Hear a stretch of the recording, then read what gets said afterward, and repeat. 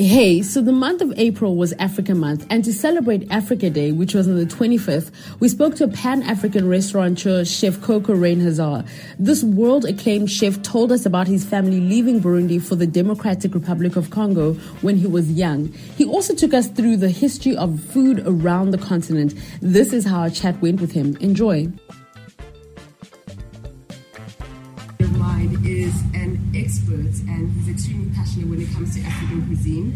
Possibly you're also the most experienced chef in Africa, according to my standards and according to some of the research that has been done. But just to introduce him a little bit, Chef Coco is originally from Burundi. He is the grandson of a Burundian princess, and I love all the stuff about African royal families. He also studied in Belgium. We have a Michelin. You don't have a Michelin? No. Okay. In Africa, we don't have any restaurant with Michelin. Okay. Unfortunately. For what reason, I don't know. But you're a Michelin chef? No. No? Okay. Well, the internet is saying it, so I'll go with it. No. Where is the internet? I'll show it to you after. But then also just to talk a little bit about, I just love the story about your grandparents and about how food was the love story to how it is basically your whole tradition in becoming a chef starts from your family. Exactly.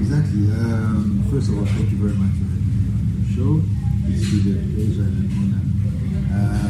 When you say my whole family is very linked to the kitchen industry and the cooking industry, is really true. And often when people ask me how long I've been in this industry, I usually say 75 years. And my next question I've been asked is that you don't look even 50 years old. I said, no, it's because I'm the third generation professional chef. My grandfather was a chef, my mother was a chef, and my grandfather and my grandmother met.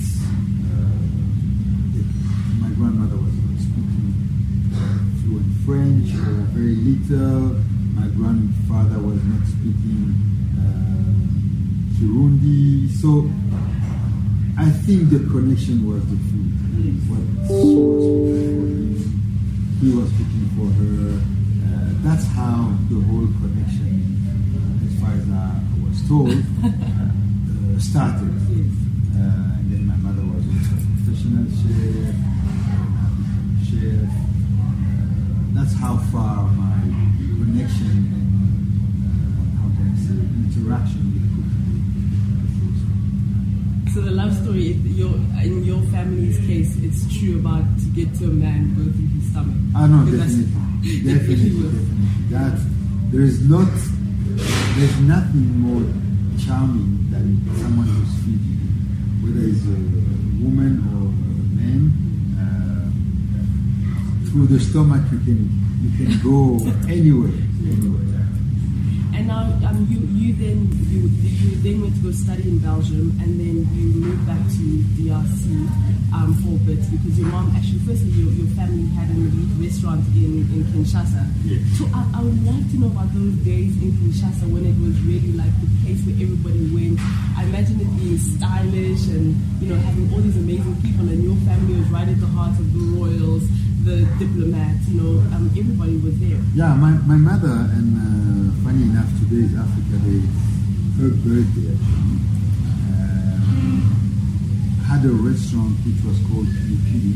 Pilipili is a chili in Swahili, so she called the restaurant Pilipili.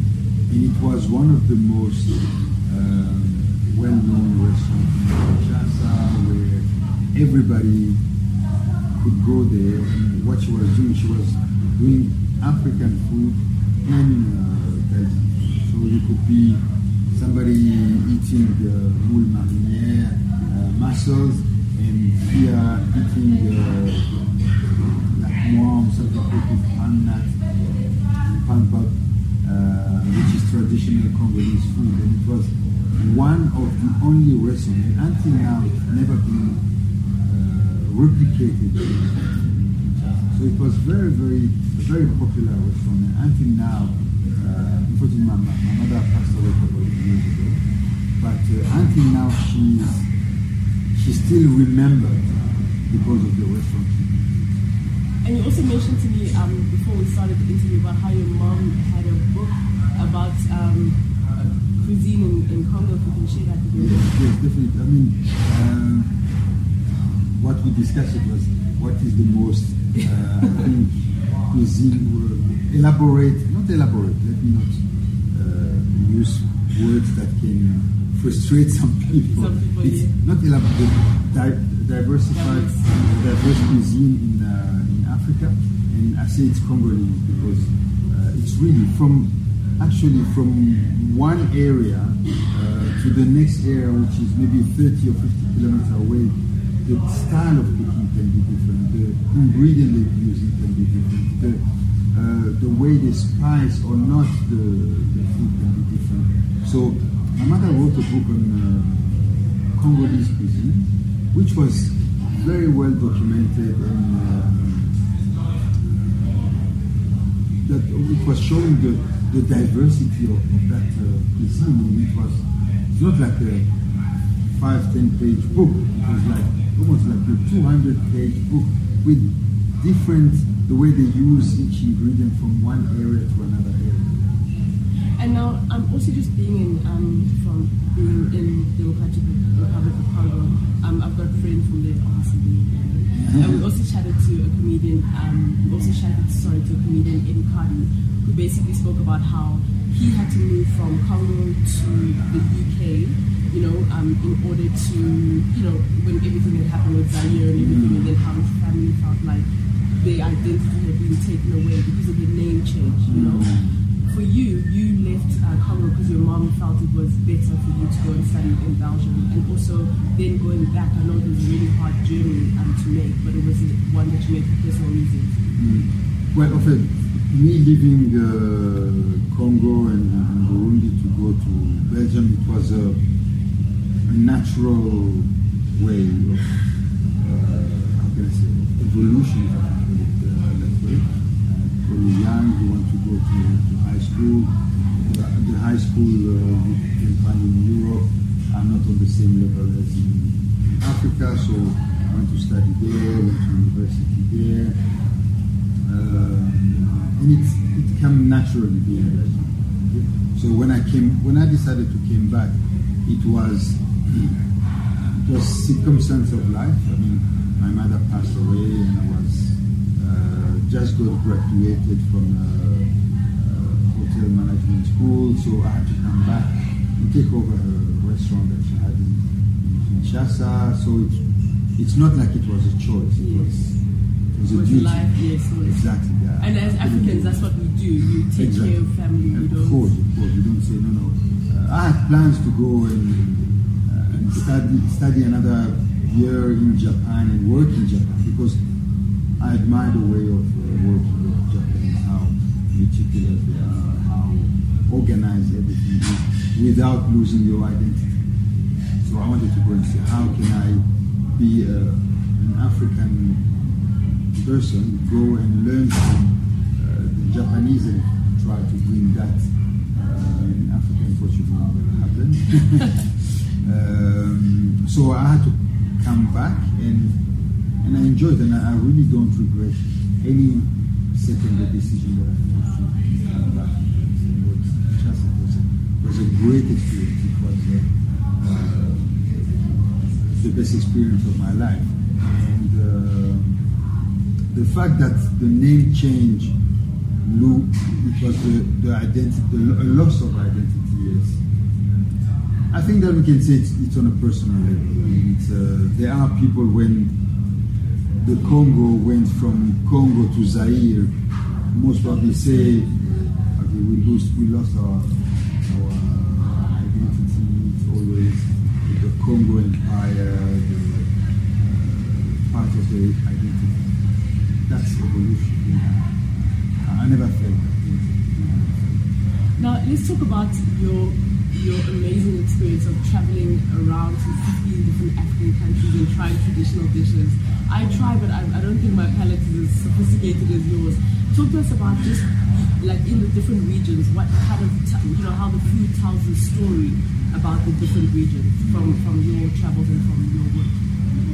Well, definitely. I mean, when you say you're not as sophisticated. It has nothing to do with sophistication. It's how can I say it? It's something that you want to do. It's a statement that you want to do. Every time, if I go to Côte d'Ivoire, I have decided a couple of years ago that wherever I go, I have to taste it, to know what it is. I always say, show me what you eat, I will tell you who you are. So it's that type of mentality that I want to continue. I want to have experience in what is to be an Ivorian on the plate, what is to be a Kenyan, what is to be Ethiopian, Djibouti. So since I've decided that, I've learned so much in African cuisine that it's much more sophisticated than what people think or the image we have. It's like Indian cuisine is much more sophisticated than what you find in an Indian restaurant. It's not just about curry, it's not just about vegetable. Japanese cuisine is more than just sushi. So African cuisine, we have never thought of being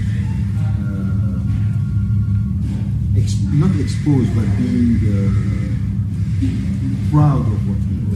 It's really actually about being proud to be an African, wanting to learn what the country next door is doing, how they use the same ingredient or the same vegetable that we have. And all that, it's something that's starting to develop, okay? Mainly because it has become easy to, for example, to go from Kampala to Gabon. It has become easy. Before, if you wanted to come to go to Kampala, okay, to Gabon from Kampala, most probably you have to go first to London, London go to Paris, Paris go to Gabon. Yes. Now you can have daily flights to different places. Yes. Even in Africa, if you want to go to Gabon, maybe now you have to go to Côte d'Ivoire, and then from Côte d'Ivoire go to Gabon. So all that, as Africans, when we travel, we have to understand what it is, and not just stay at the hotel and go and eat spaghetti bolognese or steak and chips. You have to take responsibility. Let me, even if it's not good, but at least try it. If it's not your type of eating, you don't like it, yes, but if you don't try something, you'll never know whether it's good or not. I mean, as you're speaking, it makes me think a lot about how for the longest time, and we're seeing this change, where everything that was about African culture or African fashion or music was kind of put under this label of developing world or third world. And I feel it's almost the same with African food. For a long time, it's never been seen as something that can be, a delicacy or like a sophisticated. It's almost seen as being, you're part, you need to catch up with modern times. What are your thoughts around that with regards to food? You know what? That's the whole struggle of Africa. Not more than yesterday. I was reading a book, and somebody was talking about the connection to the sea, the DRC, from the Congo River, okay, to the sea, was discovered by a Portuguese sailor by the name of Diego Cao. Yes. Okay, that's really assuming that there were no Congolese before. Nobody from Congo saw that. Nobody saw it at all. No, I mean, Congolese people were not even seeing that. The thing, nobody was living there. Okay? It's like, no, Africa actually was discovered by Europeans. There was African people who were living there didn't know it was Africa. How can you tell me that somebody from Portugal discovered Congo? Congo was there. Congo was existing. It's like, but the same with our food. People trying to tell us that no, somebody else discovered our food before us. You understand? And we, as Africans, whenever we go to other places. We have to be proud of discovering what is the heritage of that place. Start going in museum, start going in public areas, start going in restaurants from that country, but eat local. Definitely, yeah. So it's all about being proud of what we do. And what's been your like? Because for me, I know one of the best things about having a meal with people who go to different countries is having a meal with somebody from that country, you know. And also just the way that people eat is very different. So last night I got to eat the way that people from Western Sahara eat, which is quite interesting. We sat on the floor and everything. For you, like, how do people eat, for example, in Burundi and in Congo? What's the tradition around it? The whole way of eating, etc. We've been, I think, in Africa, we've been very much westernized. That to eat, you have to be on the table.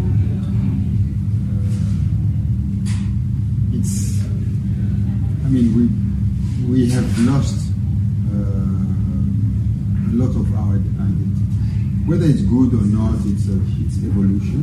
Okay, I'm not saying that we have to eat on the floor or eat with our hand. Sorry, although I don't see anything wrong about that, but I think that Africa has lost some of its identity, and sometimes by trying to get it back, we become too much of a folklore. I don't know. It's becoming a bit too cliche. Where if it's an African restaurant, you have to have a lot of masks. You have to have drums. You have to do face painting.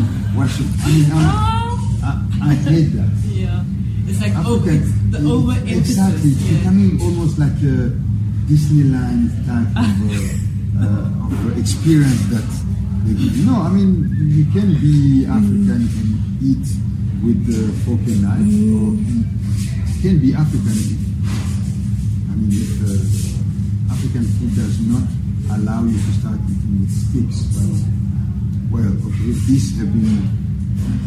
It's the more, how can I say, the more hygienic way of eating, and so we can stick to that without losing our identity. It's not just because I eat on the floor with my hand that means I'm in Africa. What if I go eat on the floor with my hand and I eat a pizza? I understand. Yeah, so it's really not about traditional way. But although I still like, for example, if you go to Ethiopia, that whole coffee ceremony after eating, whatever, that's really, it's powerful. The way you want it, you understand? So I do like that. But now if we start putting everything around, tradition, folklore, it's becoming difficult because for me, this restaurant is a Pan-African restaurant. We try to serve food of all over the continent, not everything because I haven't been everywhere, but we try to. I try to share most of my experience in African countries. Obviously, you will find that the Congolese is stronger. The Ethiopian, the Senegalese, Ivory Coast, all those is places where I've been and I like the way they're eating. I've been really introduced to that cuisine, and also it's easier to serve it in a restaurant way. We try to serve modern African food. All the dishes that we have on the menu are dishes that are not presented in the traditional way. Like, one of the other things that we do here is every day there is a Independence Day from a country. I try to do a gastronomic ceremony from that country. And we had one of the first we did was in Senegal, so we invited the Senegalese ambassador, came here. The first impression when the food arrived was, it doesn't look simple. And that's where I was like, great. That's, I won 1 point. Like, that's what I wanted to do. But I said, taste it. Once you taste it, it was like, wow, these are so much the flavor of it. This is, I really understand what you now want you to do. It's to modernize. How can we keep the core flavor and ingredient, but still present it in a modern way, or in a different way, in a way that works for a restaurant, in a way that can be served beautifully plated, because we have that stereotype of African food that it has to be massive. People in Africa, we like to eat, it has to be. No, but you don't have to explode. You still have to talk after. You have to feel comfortable. I don't want people to start now. No, please, I can't stand that. This food has finished me. Exactly. No, we don't want that. You have to be able to go back home. You understand? You don't want to sleep here. And so that you can only achieve by serving small, nicely designed to be attractive. Because at the end of the day, we eat first with our eyes, especially something we don't know. Okay?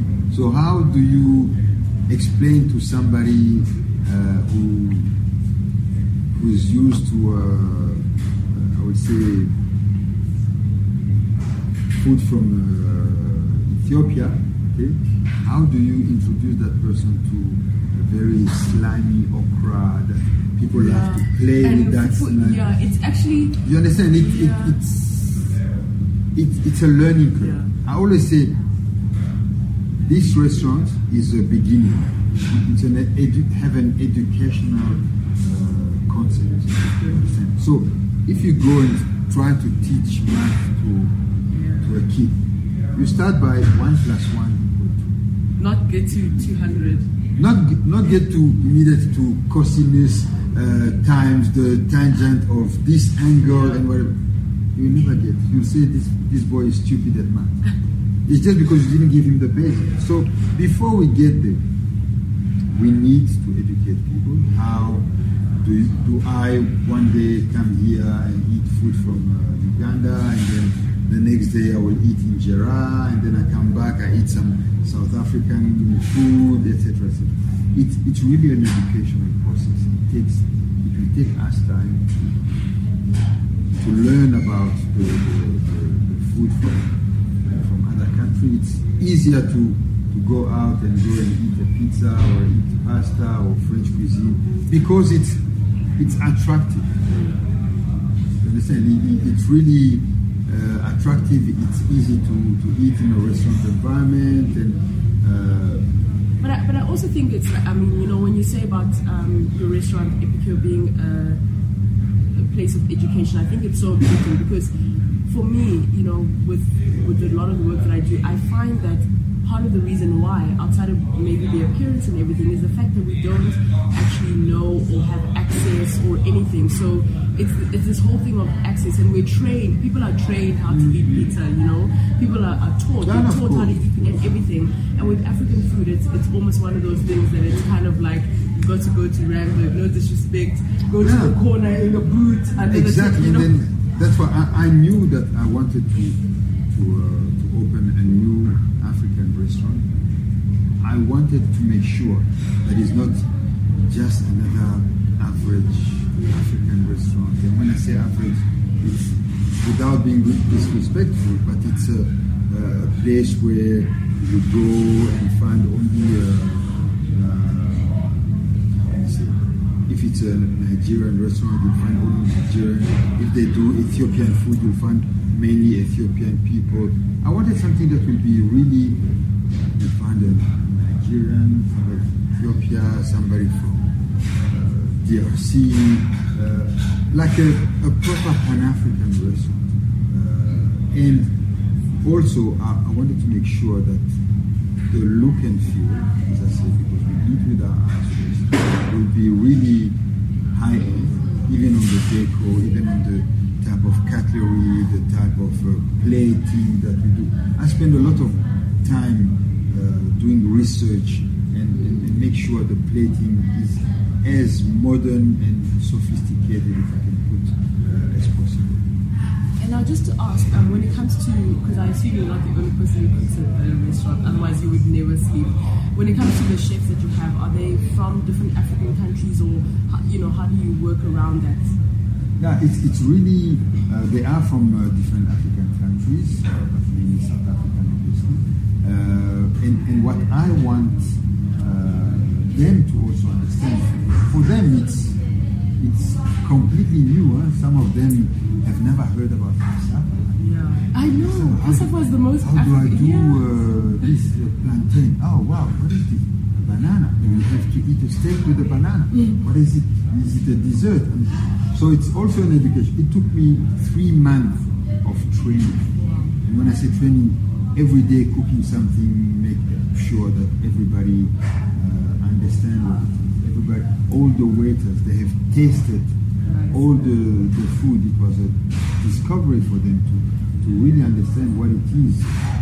And how do you cook even something like couscous or something like black rice, the different spices, etc., etc. So it's really, I had to make sure that the people who are cooking and who are selling that on the table understand that first and are proud of what they see and are also as interested in what is to be a Pan-African person and be proud of it. And that was the first step. How do I educate the people I work with? How do I educate the people who will be selling my products? Otherwise, yeah, because if somebody comes in and they ask for something, how does it taste? What's this? What? I don't know. Yeah. Oh, okay. But if you go to an Italian restaurant, everybody will tell you that this one is perfect. done like this because they've tasted. Because we all have been, how can I say, have been exposed to that type of cooking and food. So I wanted to make sure I do the same with the waiters. And they're very happy to do that, and especially on the chef side, they're very happy. They're becoming very creative, which is good. Yeah. Now, this is the first African restaurant, I think, in Johannesburg, right? But to ask the question also around the world, do you think that there's ever going to be a place, because now when you look at music and fashion and everything, there's a thing where Africa is at the center of it. Do you think that the world is ever going to get to a place where African cuisine is also at the center? You know, like the way everybody would have at one point, people were talking about Chinese food and everything. Do you think that we're ever going to get to that place globally? The world will only get to that place if African people put the world in that place, or put Africa in that place. We cannot expect to Chinese people to put Africa first.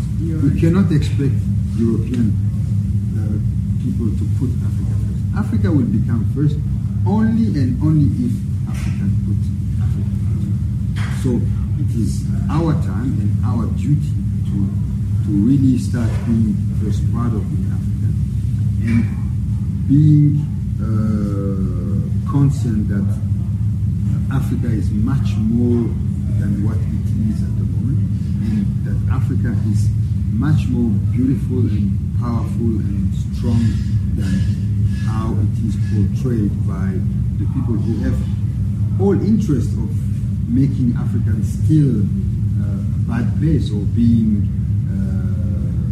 how can I say, a place that still needs to be developed.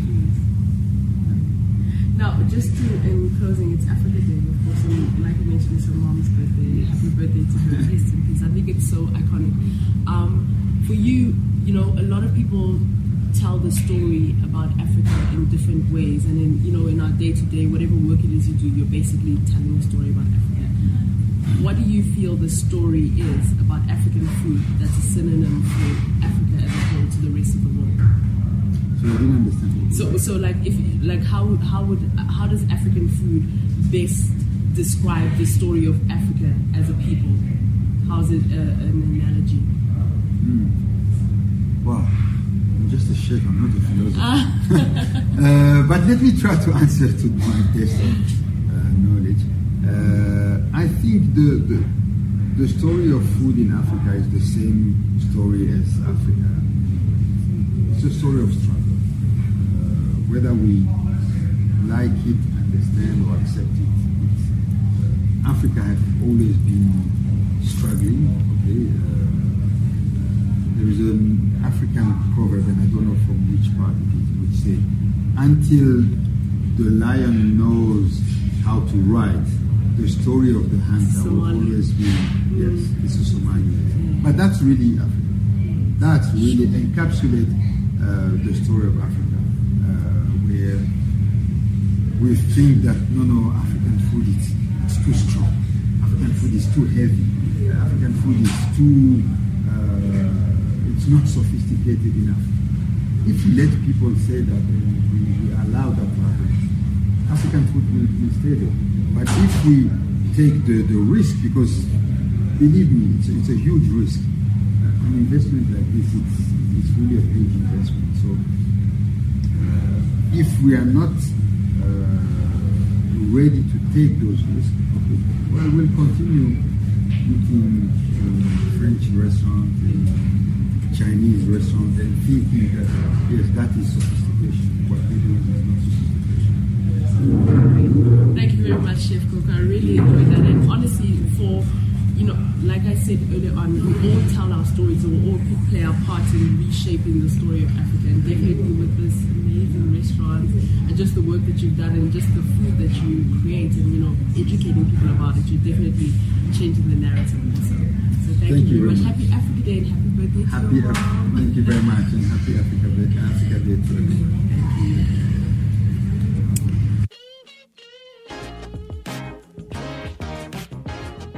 Thanks so much for listening to another episode of Africa State of Mind. I hope that you enjoy listening to this podcast as much as we enjoy putting it together for you. And once again, a big shout out to all of the amazing people from around the amazing continent of Africa, who are really doing their part with regards to changing the narrative. Don't forget that you can interact with us on our Twitter handle at Africa State Mind. You can also join the Africa State of Mind group on Facebook. And please remember to rate us on iTunes. Let us know how it is that you think that we're doing. And if you have any ideas for any guests or people from your particular country within the continent of Africa that are really changing the narrative, please be sure to share it with us. That's all we have for time for today. My name is Lee Kasumba. Africa State of Mind. We'll be back next week with another great episode.